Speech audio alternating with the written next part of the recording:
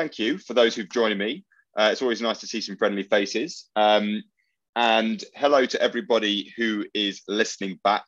Today, unfortunately, you won't be able to see my face as we go along here. My computer has just had a complete meltdown. We're doing it on the tablet.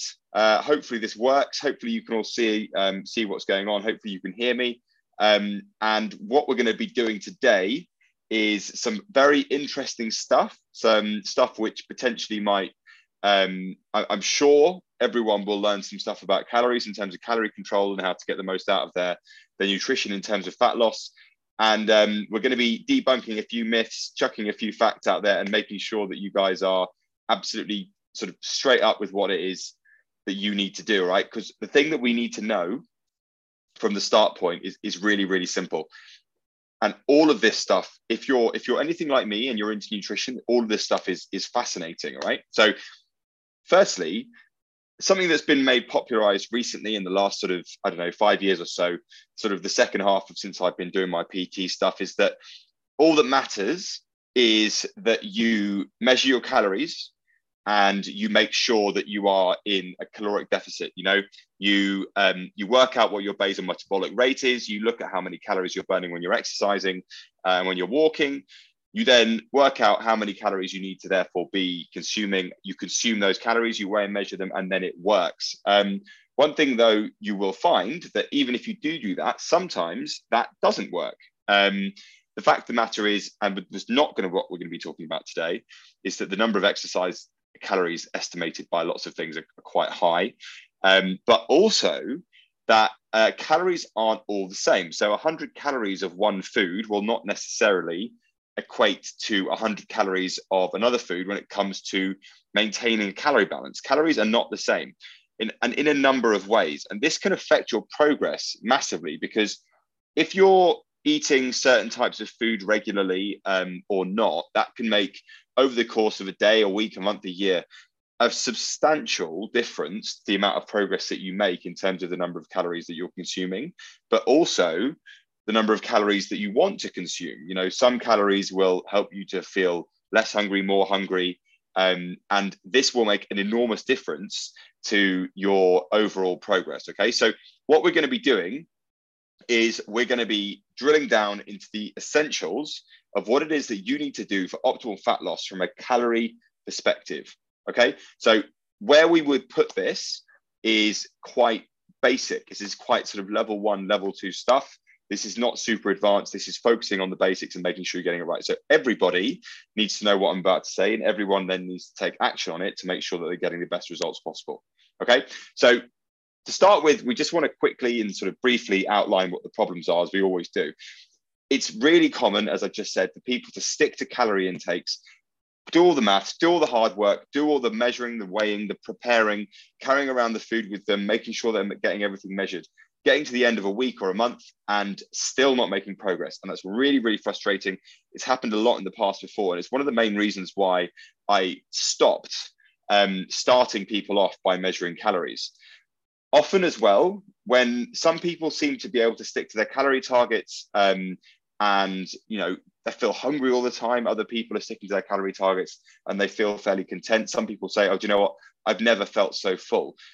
It doesn't seem right that should be possible. So a lot of your food choices will affect how that is.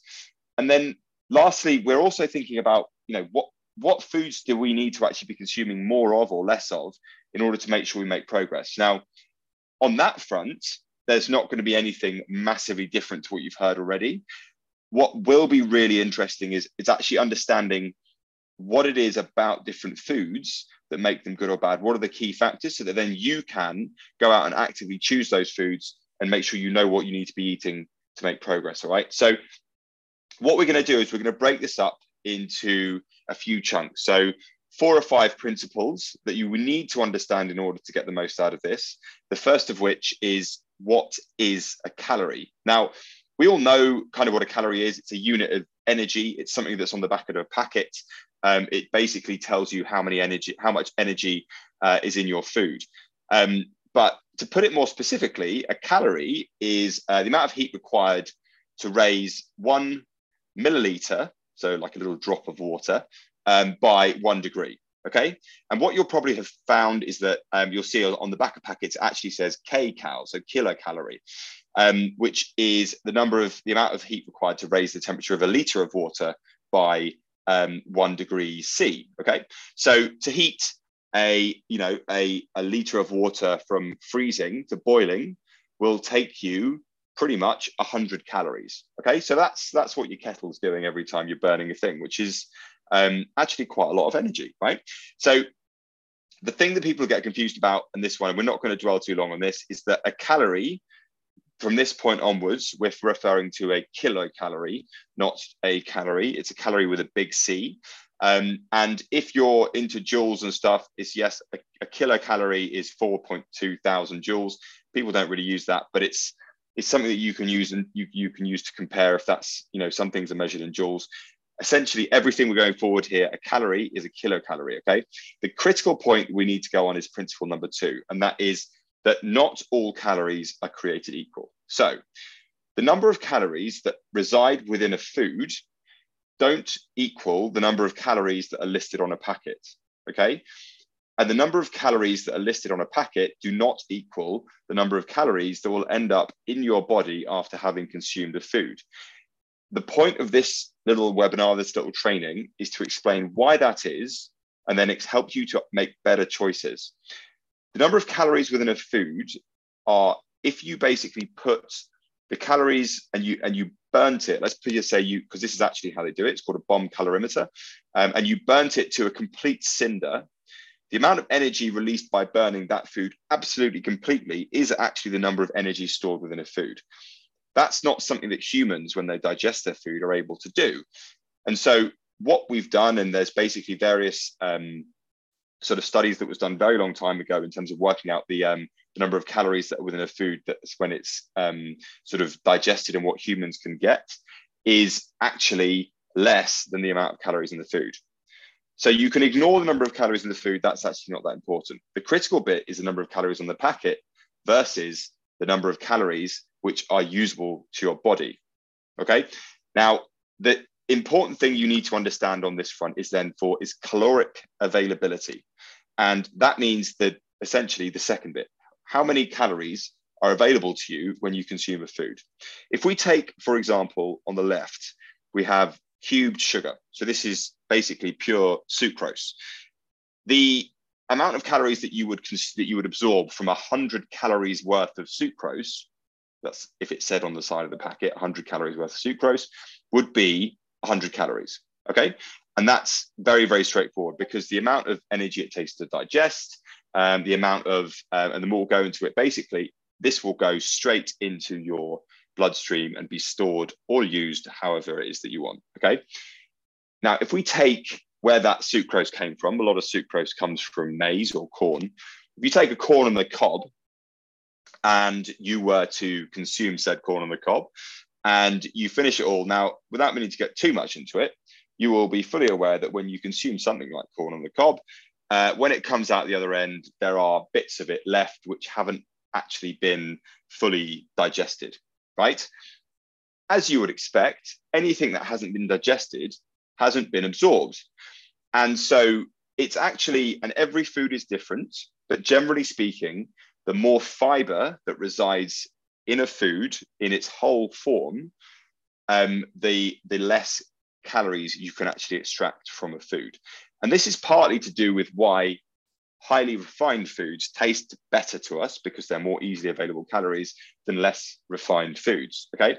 I think the example I looked this up with corn is something like 60% of the calories in corn are basically absorbed and 40% of the calories in corn just go straight through you. Okay. So you can eat 100 grams of sweet corn out of a can and you will actually only, 100 calories of sweet corn out of a can, and you will only actually absorb 60 calories of that sweet corn. Okay, now these are rough numbers. Okay, everybody's different. If we're then going to take that sweet corn, we're going to dry it out, we're going to mill it into corn flour, and then we're going to turn it into tortillas. We're essentially breaking up all the little cells within the sweet corn, and we're actually releasing the carbohydrates and the proteins and the fats or whatever's in there into sort of a big mush that makes it more available to your body. So your body can't digest cellulose, right? Which is basically the thing that surrounds plant cell walls. Manually breaking it down by chewing it and exposing it to very sort of low pH acids in your stomach and all that kind of stuff helps to actually try and release some of those carbohydrates. Milling the corn into flour breaks down those cells. And actually, as a result, the amount of energy available from 100 calories of corn tortillas, which are exclusively made up of corn flour and water, so there's no calories being added, you'll get far more calories from 100 calories of corn tortillas than you would from sweet corn out of a can. Okay? This, in essence, is why it's so important. And when we talk about fat loss, we talk about high protein, high fiber, high in water, anti-inflammatory, and low in added fat. This is why it's so important to have a high fiber diet, but also high water. The tortillas have been dehydrated and they have been milled so that and generally foods that have high water content have been less processed. This means that you can eat more food whilst absorbing fewer calories, which is something that's really important, as hopefully now you understand, to do in order to optimize your calorie balance so that you can make sure that you're making as much progress as possible. That's on the way in. Now, once the calories have got in, calories don't just pile up in your body. They need to be converted into usable forms of energy, whether that be stored as glycogen in your muscles or that's stored as fat within your fat cells, or even if that's used as protein to actually fulfill your body's requirements, things like building muscle and bone, also things like enzymes, hormones, and building nerve cells, the like, everything. Okay, so your body actually has to go through an expenditure of energy in order to store those calories. Now, the net total of what it is that you're actually consuming is when you take the amount of calories that you've consumed minus the amount of, and that's, so let's say consumed is what's past your gut wall. So the calories are in your body, the number of calories that are in, that have been able to be, that are available, so caloric availability, minus the energy required to store and use it. Now, protein is very, very high in what you call the thermic effect of feeding. It takes a lot of energy, 30% of energy of your protein consumed. So 100 calories of energy consumed in protein, so let's say it's something, a steak or something, 30% of those calories will be used up just purely by your body converting it into usable protein, because actually it takes a lot of manufacturing for you to be able to convert X protein that comes in the form of, I don't know, as we said, beef steak or something, into an enzyme that you're using to digest your food. Okay, it takes a lot of energy to actually transform that. 30%. So if you eat 1,000 calories a day of beef protein versus 1,000 calories per day of, let's say, the other end of the spectrum, which is beef fat, you will eat 700 calories and you will eat 1,000 calories. Okay, and this isn't listed on the labels when you look at things. So protein calories are not as much as fat calories. Fat is about 97%. And carbohydrates are, actually, I'm going to come back. Carbohydrates are somewhere in between. So carbohydrates require more calories than fat, but nowhere near as much as protein. So you're starting to see why it is that we're recommending that you make sure your protein intake is high and that you make sure that your fiber intake is high. Okay. The last bit is then about the food that you eat affects what your food choices are going to be later on in terms of how full you feel.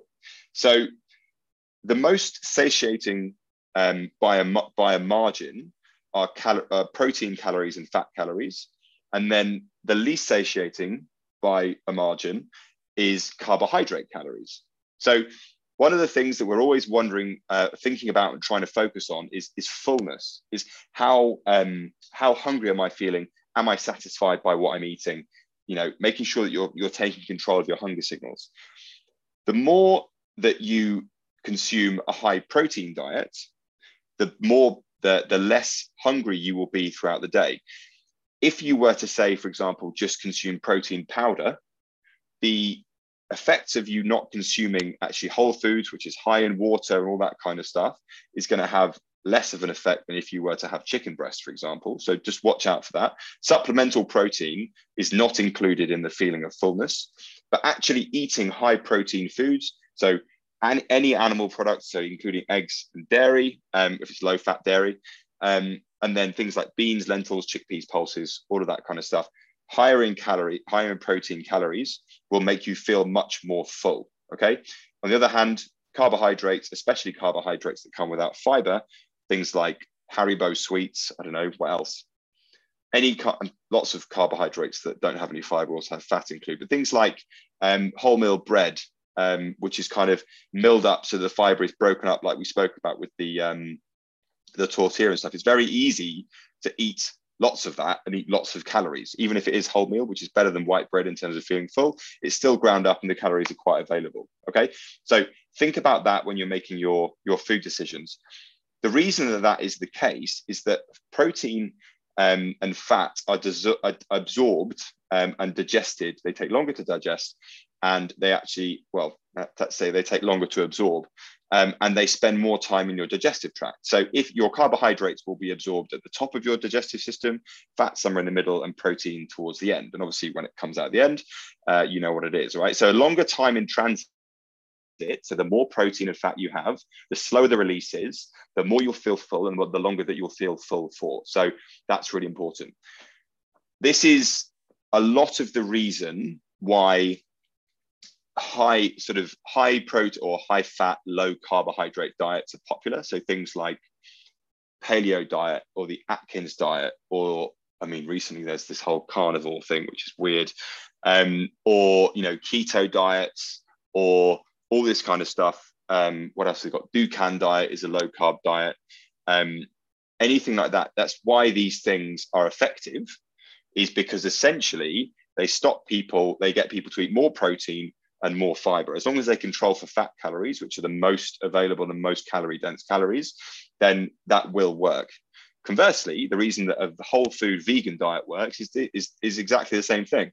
It's very, very, very high in fiber, which means that it slows down. So fiber basically makes your carbohydrates stay in your gut for longer. I've got a whole nother thing on fiber, so you should check that out. That's not necessarily the point of today, but that's why eating a high, sort of like a whole food, plant-based diet will make a big difference in terms of helping you to lose weight as well. The thing that we need to remember here is that you don't have to subscribe to these very restrictive things. You can just follow the principles and then build your own preferred diet. So always looking to get sort of whole plant foods into your diet, always looking to making sure that you're getting decent sources of lean protein every meal, or things like, and so put those two things together. Switching your carbohydrates out for things like beans and chickpeas and lentils will make a massive difference at filling you up, and will do an awful lot towards helping to keep your calorie intake low, whilst also making you feel good. Okay, so if you were to implement those things, which we'll go through a summary just at the end, then firstly, you now will have a more informed decision when it comes to choosing foods. Hopefully you understand that a little bit more about how the processing of foods can affect their caloric availability and actually affect your results. And then you can make better decisions. Hopefully as well, if you implement those decisions, you'll feel more satiated throughout the day. You'll feel less need to snack. You'll feel less hungry when you haven't eaten. You'll be better able to keep your calories low and actually keep yourself making good progress in terms of fat loss. And finally, your diet, which you've been working on, will actually yield the results that it promises. Okay, that's the most important thing. So in summary, firstly, protein, and this critically, this is not protein bars, this is not protein shakes. Still recommend that you go for them, but this isn't what they're going to do. Maybe not protein bars, but definitely protein shakes. Protein is your best friend. Okay, this is the best thing that you can do. Make sure you're eating large amounts of lean protein, sort of low fat sources of protein. Okay, the calories on the packet aren't always accurate. Okay, they don't account for the metabolism, and they also don't account for the availability. Okay, so that's why you shouldn't always rely on those, and take everything that you read on that front with a pinch of salt. If you focus as much on the quality of what you're eating as you do the calorie figures on the packet. That will really help you to make better decisions. And lastly, fullness is all about transit time. So the more that you can push in those protein, those fibers, that kind of stuff, whilst keeping your carbohydrate and fat intake moderate, is going to make a lot of difference to how full you feel. All right. So hopefully that was educational for you all. I hope you found that as interesting as I do, because I think that all this stuff's very, very exciting. I will be uploading this shortly. And then if you're listening back and you have any questions, then let me know. I will just be having a chat to those who are here. And thank you very much.